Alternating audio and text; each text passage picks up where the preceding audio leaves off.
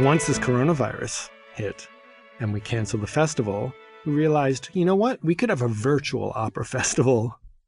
Every week there's at least 11 live streamed events that you can participate in, and they are wonderful. I feel more part of my community now because I'm actually every day able to see something that one of the companies is doing right there online.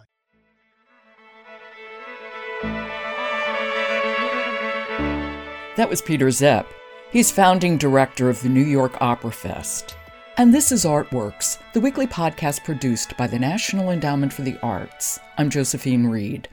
As we know, COVID-19 and stay-at-home instructions are having an enormous impact on all the performing arts, including festivals, which may be particularly vulnerable to the pandemic. And that's the focus of today's podcast. This week is going to be a little bit different. Later on in the show, I'm going to speak to Peter Szep from the New York Opera Fest. He's going to talk about recalibrating an opera festival to a virtual festival. But before we do that, I thought it would be a good idea to get a sense of the entire field of festivals. So I turned to the Arts Endowment's Director of Presenting and Multidisciplinary Arts, Brandon Gryde, who has festivals as part of his portfolio. Brandon is new to the agency. So new, we haven't actually met because we've all been teleworking since he started. But coming from Opera America and Dance USA, Brandon has many contacts in the field, a lot of experience with performing arts, and he's given the landscape of festivals a great deal of informed thought. Here's our conversation. Well, welcome to the Arts Endowment, Brandon. Thank you. I'm really excited to be here. We know that festivals are deeply impacted by the pandemic with many, many cancellations. And I'd like to begin with you talking about the vital role that festivals play in the cultural landscape. Sure, yeah, and you're right. There is such a huge impact that the COVID-19 is having on festivals and so many of the performing arts activities that are happening around the country. You know, festivals have such vastly different tones. Some are bringing in nationally and internationally known artists, bringing in huge tourism opportunities, and have enormous profiles in their cities. And other festivals are really focused on local artists, talent that is drawn in and rarely representative of the community where they exist. And both are hurting. Artists can't travel, communities can't come together. And it's just really hard to support the artists that are trying to make a living out of doing their work and bringing together the communities. And so they're just facing some devastating losses. While certainly the arts are suffering and live performances are suffering most particularly, I do see some challenges that are unique to festivals, not the least of which crowds are key. They are the premise of a festival. Oh gosh, yeah. I mean, you know, even from the survey of public participation in the arts that the National Endowment for the Arts has put out every several years, we've actually even seen from the 2017 data that 40% of adults attended festivals that featured crafts, visual arts, or performing artists. The data also highlighted that it's a higher percent of adults who attended an outdoor festival that featured performing artists than attended any other performing arts activity. This is something that brings people together in so many different cities. And when we don't have a chance to come together, you know, we really lose out on that communal aspect, that opportunity to share experiences with each other. Well, I think another unique aspect about festivals is that they're yearly. They happen once a year. And so if it's canceled, it means that an entire year's income is lost. It's true. There's no one right way to respond to this. I think events such as AthFest in Athens, Georgia, and the National Queer Arts Festival in San Francisco, they postponed their festivals. Other festivals are taking really unique steps to be able to continue to highlight their artists. You know, the Utah Arts Festival is launching Festival Vibes Fridays. They're taking the festival online in June and featuring the very artists who would have participated in the in-person festival. And the New Haven International Festival of Art Ideas is doing the same thing. So there's just a wide range of responses, and different organizations have different capacity, different artists have different types of contracts. So many different organizations and festivals are doing the best they can to be responsive in the best way to their artists and community. I think certainly when South by Southwest canceled, that sort of rocked the world of festivals because it's so big. Yeah, it's interesting when that happened, because that happened really early on, if I remember correctly. I was actually still in my maybe second to last week of my previous job as a advocate and lobbyist for Dance USA and Opera America. I hadn't even started this current position at the National Endowment for the Arts, and that just felt like a signal of what was to come. Yeah, I agree. When South by canceled, it really was an indication of the serious impact that this pandemic would have on the arts world.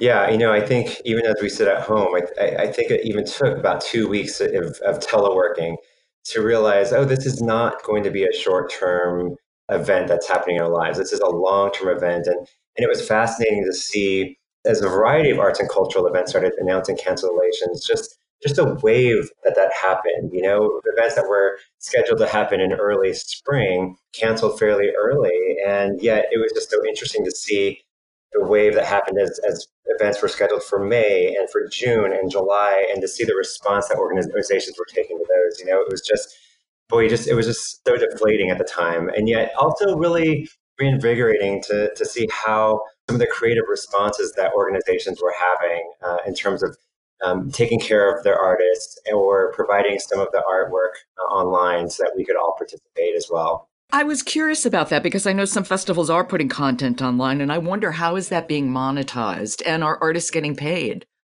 Yeah, I think that there are a range of responses to that. My hope is that the artists are getting paid. There are some sites online that are providing some details around the ethical handling of cancellation of events. And I really do hope that organizations are reading through those and following some of those guidelines for ensuring that artists are being recognized for the work that they're creating. What's been really rising to the top for me is how vulnerable the artists have been already. And that to me has just been really top of mind, and highlighting how so many artists have little access to healthcare. Artists don't have as much of a safety net. This also impacts artists of color in a very different way. It impacts artists with disabilities in a different way. And thinking through, how do we make sure that we're supporting this community, ensuring that we are ethically supporting the creators of the content is super important. And I don't have any data on which organizations are doing that, but I really hope organizations are looking for opportunities to continue to support those artists. I guess the other thing is, and believe me, I'm all for things being online. It's great. I've been seeing extraordinary things.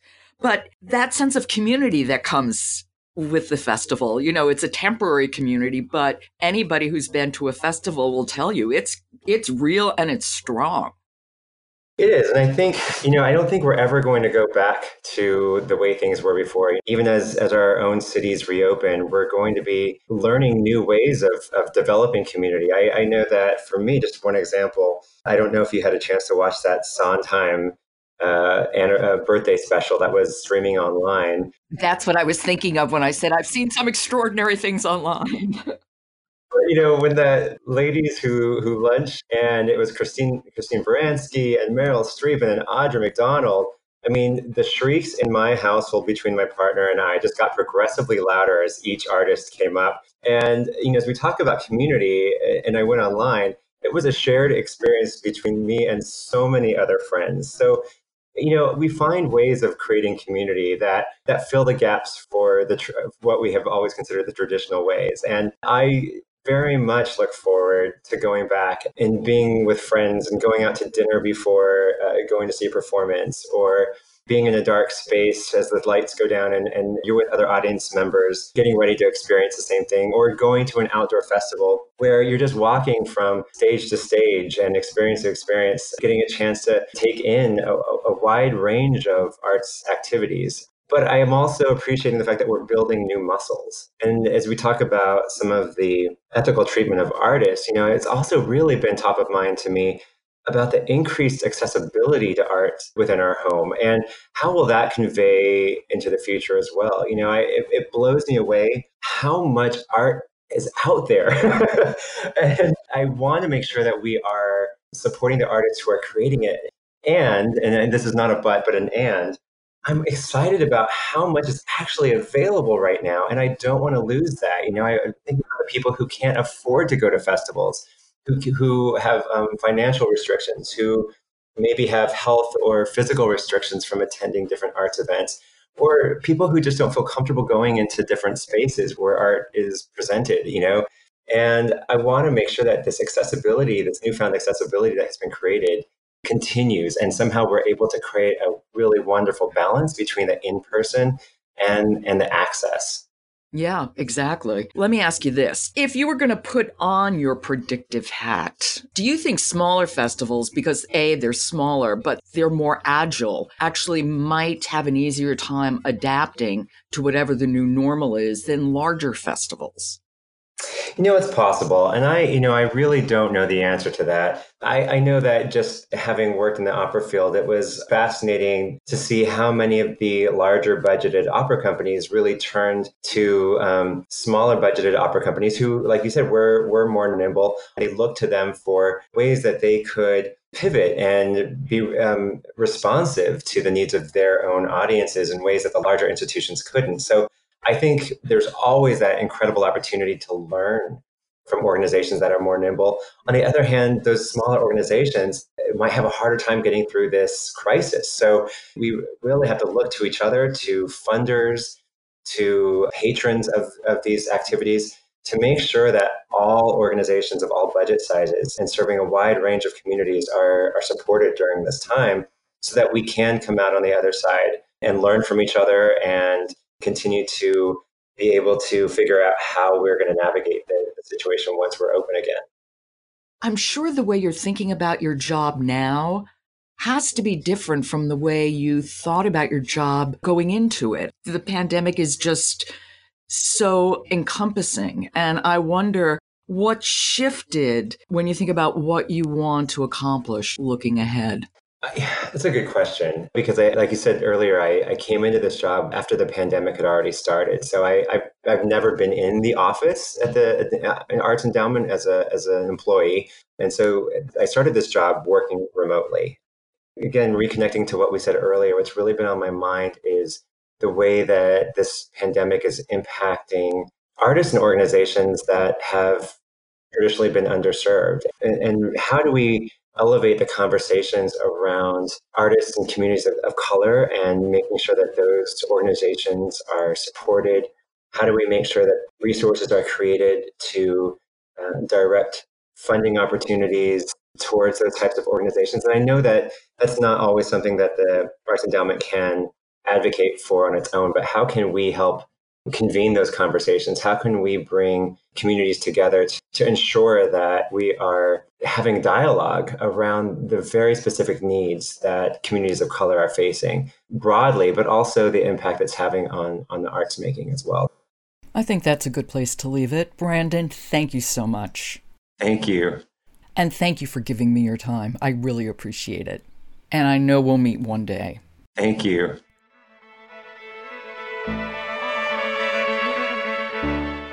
That's Brandon Gryde. He's the director of Presenting and Multidisciplinary Arts at the National Endowment for the Arts. You're listening to Artworks. I'm Josephine Reed. And now we're going to take a look at a specific festival, the New York Opera Fest, and how it transformed itself into the New York Virtual Opera Fest. The New York Opera Fest is hosted by the New York Opera Alliance, which is a community-driven consortium of opera companies and producers. My guest is Peter Szep. He's founding director of the New York Opera Fest, co-founder of the New York Opera Alliance, and co-host of Indie Opera Podcast. Welcome, Peter. Thank you so much. Peter, you're a founding member of the New York Opera Alliance. Tell me what you're hearing from the members. So obviously, live performance activity has ceased, but a lot of companies have jumped into creating virtual content. And a lot of them are doing more than that. Some are actually holding seminars and discussions on how to deal with the coronavirus or how to deal with careers. So people really have switched gears, which is a little bit of an advantage of being a small company, is you can be very flexible, and they jumped into action, and they're making sure that performances are online and that things are happening. So there was a very fast switch, especially some companies are so fast. The first week, they automatically jumped onto it. And more companies are realizing, hey, we have something to offer. So they're getting organized as well. But as you know, being an artist in New York City, sometimes being an artist isn't your main source of income because it doesn't pay very well. So you have a second job like waiting tables or doing something else, and all of those jobs are gone. So it's pretty dire. Well, that's exactly right. It's very, very difficult. Let's have a little bit of history about the New York Opera Alliance. Tell me about the organization and when and why you began. I've been involved with small opera companies in New York since the 90s, and there were some really strong players. And as you know, in any arts organization, we're pulling from the same pool of opera performers, opera singers, directors. And a lot of us were wondering if there's a way for us to be able to communicate better and work better as a group. So that was sort of in the air. And I wanted to know more about what was going on. I knew about a dozen companies. So I started a podcast hoping that, I'll force myself to find out what's going on. And so I started interviewing people in the community and other artists. And while interviewing Gina Krusco, they were doing the opera Clarence and Anita, about the Clarence and Anita Thomas trial. I think you mean Anita Hill and Clarence Thomas. Yeah. And so I'm interviewing her and Ben Yarmolinsky. And when we're done, she goes, so what are you going to do with this podcast? And I said, well, what do you mean? She says, well, have you ever thought of doing a festival or doing something else? I said, well, it's been in the back of my mind, but no. And she said, why don't we start a group of small opera companies so we can talk to each other? So Gina spoke with Corey Ellison, who is a dramaturg, and the three of us got together and said, let's make a list of all the companies we know and get us in a room and just start talking and see where it can go. So we got 12 of us together, and while we're in the room, we realized, wait, there's more. So we started to gather a list and inviting people, and we at first had 30 companies sign on. We made a list. It kept growing. There are 80 companies at least in the city, and 50 have joined the New York Opera Alliance at this point. I had no idea there were so many opera companies in New York. Yeah, who knew? I mean, we didn't know. Well, that's what's really interesting about it is instead of just being a communication tool, we all of a sudden realized we're a community. And we didn't know, we couldn't act as a single unit. We weren't communicating with each other. And this really started collaborative efforts. We started an opera festival. We would be in our 5th year if it wasn't postponed this year. We'd be doing a festival every year. Plus, we get together and talk about business issues, all sorts of things. And once this coronavirus hit and we canceled the festival, we realized, you know what? We could have a virtual opera festival. So what we've done is we've built a website and we're putting everyone's virtual content on there. So there's one spot. If you want to find out what little opera companies in New York, big opera companies in New York are doing, go to our website and we have information. What's the website? It's called nyoperafest.com. And there's a calendar of events. Every week there's at least 11 live streamed events that you can participate in, and they are wonderful. I feel more part of my community now because I'm actually every day able to see something that one of the companies is doing right there online. That's extraordinary. Yeah, it's really, really wonderful. And when you say it's live streamed, are people performing from their homes? How is this working? So there's different ways. Each event is slightly different. Something like Here Arts Center, which is downtown and has been producing for a while, has a huge library of performances. And what they're doing is they're calling them watch parties. So on Facebook, they're streaming some of their larger performances, like the Symphonie Fantastique, that was Basil Twist, the puppeteer. Thomas Paine and Violence, Looking at You, which is a Kamala Sankaram opera. They keep streaming these, and they're calling them watch parties. The thing that I like really the most, is Opera on Tap every single day at 8 p.m. on Facebook are doing a quote-unquote cabaret called Emmy and Harry's. And it's wonderful. Annie Hyatt will host. And the first one I watched, she actually sang right there from her desk, an aria. And then she sort of plays video disc jockey. And people record things and she'll play it. So it's almost like watching a little opera MTV every day. That's amazing. So many people, I think, who aren't involved in opera per se, we have the idea of opera as grand and spectacular with dozens of people in elaborate costumes on a stage of a great hall. And while that certainly is some opera, that's hardly all opera. Right. Well, that's really a 20th century thing. It's actually relatively recent in opera history. If you really go back and look at it, opera was being done in smaller places for less people. Chamber operas, the Baroque operas, they weren't being done in these huge concert halls. That's really a construct of the 20th century. And the voices got bigger because the halls got bigger and bigger and bigger, right? But that's recent. That's a new thing. Opera hasn't been that until, the past 100 years. If you go back 200, 300, opera's been around for a while. It wasn't like that at all. So opera's been now changing how it's being presented. It's being done in bars, being done in cafes, it's being done in parks. I mean, I've seen productions on boats. There's just a lot going on, especially here in New York. One of my favorite things is that in New York, these organizations aren't just opera companies. There's also American Lyric Theater and American Opera Projects. They both work on making sure it goes through the process, bring the librettists and the composers together, because there's a lot of really wonderful work being done right now in New York. Well, I was looking back at previous opera fests that you had put on.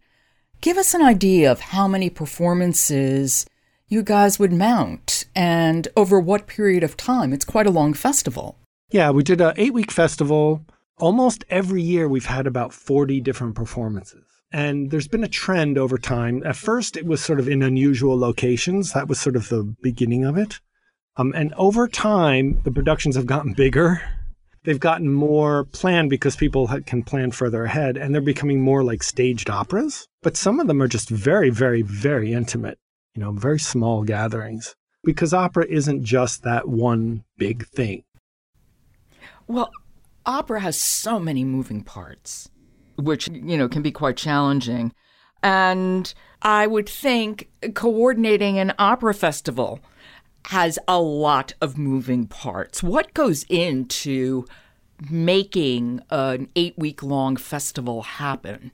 Then I want you to talk about when you have to recalibrate to put it online. Yeah, I know, it sounds really complicated, but it's not. The thing that I think that makes this festival special is that it's not curated like most festivals, where you have a single producing entity who then chooses from a large selection a few operas to do. In this case, we have a lot of opera companies choosing what they want to do and then just becoming part of the festival, which actually it makes it unique because the minority voices in opera, early composers who are just starting out, no one is being silenced or being left out. So this is a real survey of what's going on at the grassroots level of opera, instead of some opera companies, curated, synthesized vision of what opera is. So it's actually pretty simple.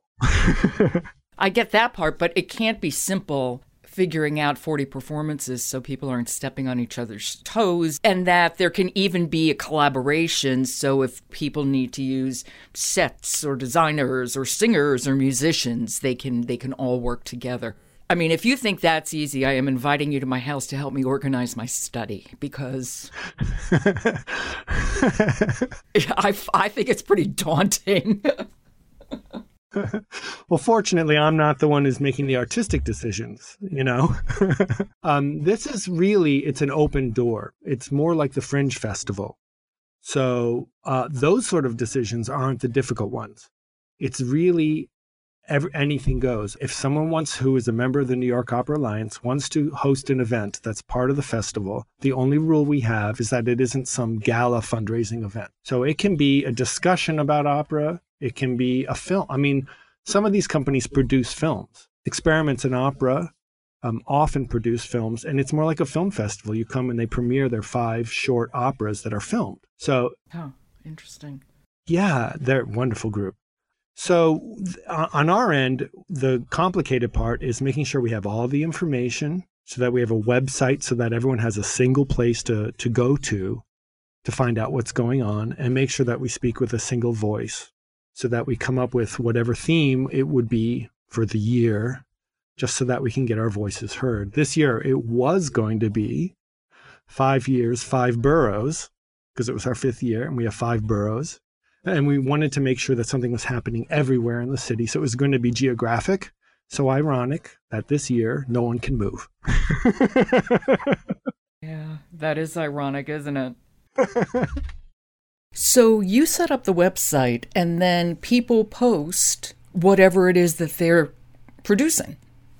The issue with the festival this year is people automatically were going to create virtual content. And everyone's creating different kinds of virtual content. So the challenge this year was to figure out, well, how do we find a place where it all can be served together? So basically what we've done is we've created a single page that has a calendar with links to the actual live events so that people will know exactly when the live events are happening. And then a list of each company who is producing digital content and a link to whatever page it is that they have the digital content. Everything this year is being done by hand. I talk with an individual company, we get it and find out where it would fit. There's nothing automatic this year because it's all different. Live streams, old content, new content, trying to figure out how it works together. Well, what I was just listening to before I spoke to you was Heartbeat Opera online with their Make Our Garden Grow. Oh my God, it was gorgeous. And I love Candide. I love Candide. I don't want to sit through a performance of Candide, but I because really, let's face it, but I just love the music from Candide. And, to hear this singing, and it was glorious. It was just glorious. The way they handle it, there's not only singers, they've included dancers. So dancers are involved with this. And it's sort of like a Zoom meeting. When someone comes in, all of a sudden their picture arrives. And then it's this ensemble. It's a whole grid of human beings singing the song together. It's so uplifting and hopeful. I loved it.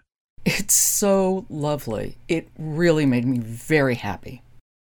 I think we know that things can take time to get back to something, whatever the new normal is going to be. But I think we also know that concert halls and theaters are going to be among the last places to recover. Sporting arenas as well. I wonder what your thoughts are about this. I mean, you are the co-host of the Indie Opera podcast, so you're clearly involved a lot with members of your community. And what are you hearing as they're thinking about what could possibly be on the other side of this? Yeah, well, the opera community has really had an explosion lately, and I'm really hoping that it can somehow picks up and continues after this. What is scary for us is a lot of these opera companies, we really have this pool of talent that is living in New York that may have had to move home with their parents, may be losing their money and not be able to move back. So the whole landscape is going to change. The question is, what does it take? What sort of milestone do we have to pass before people feel comfortable coming back and sitting next to other human beings in a tightly cramped space? I'm hoping, I'm an optimist, that once someone says it can happen, people are going to rush to the theaters. What will happen every week seems like a completely different future. You know what I mean? 2 weeks ago, the future seemed different. Last week, this week, it seems really different. But I'm an optimist. I'm hoping that next week, the future will not be as dark as this week. In a time of pandemic, why opera? Why is opera important? That's an easy question.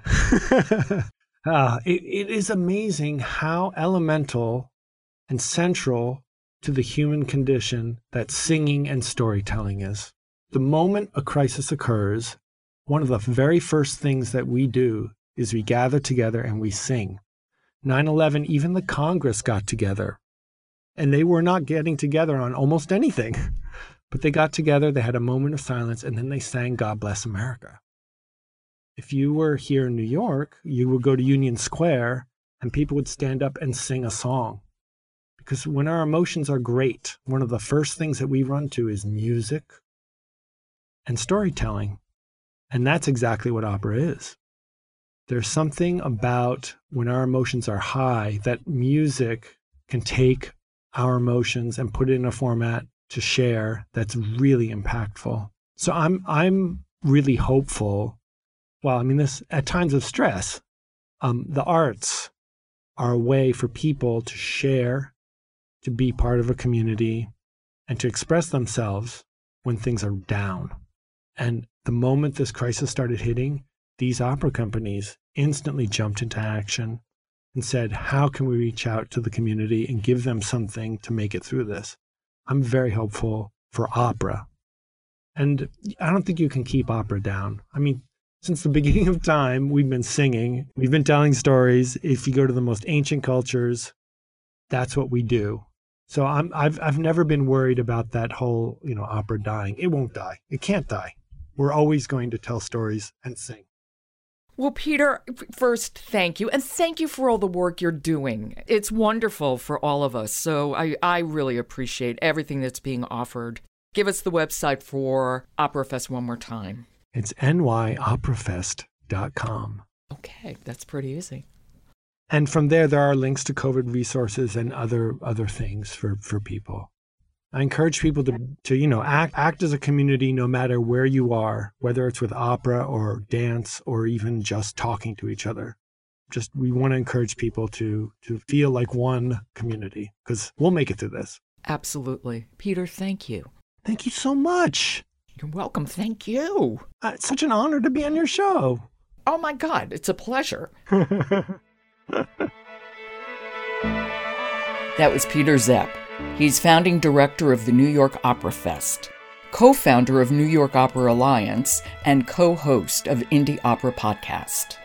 The New York Virtual Opera Fest is running through June.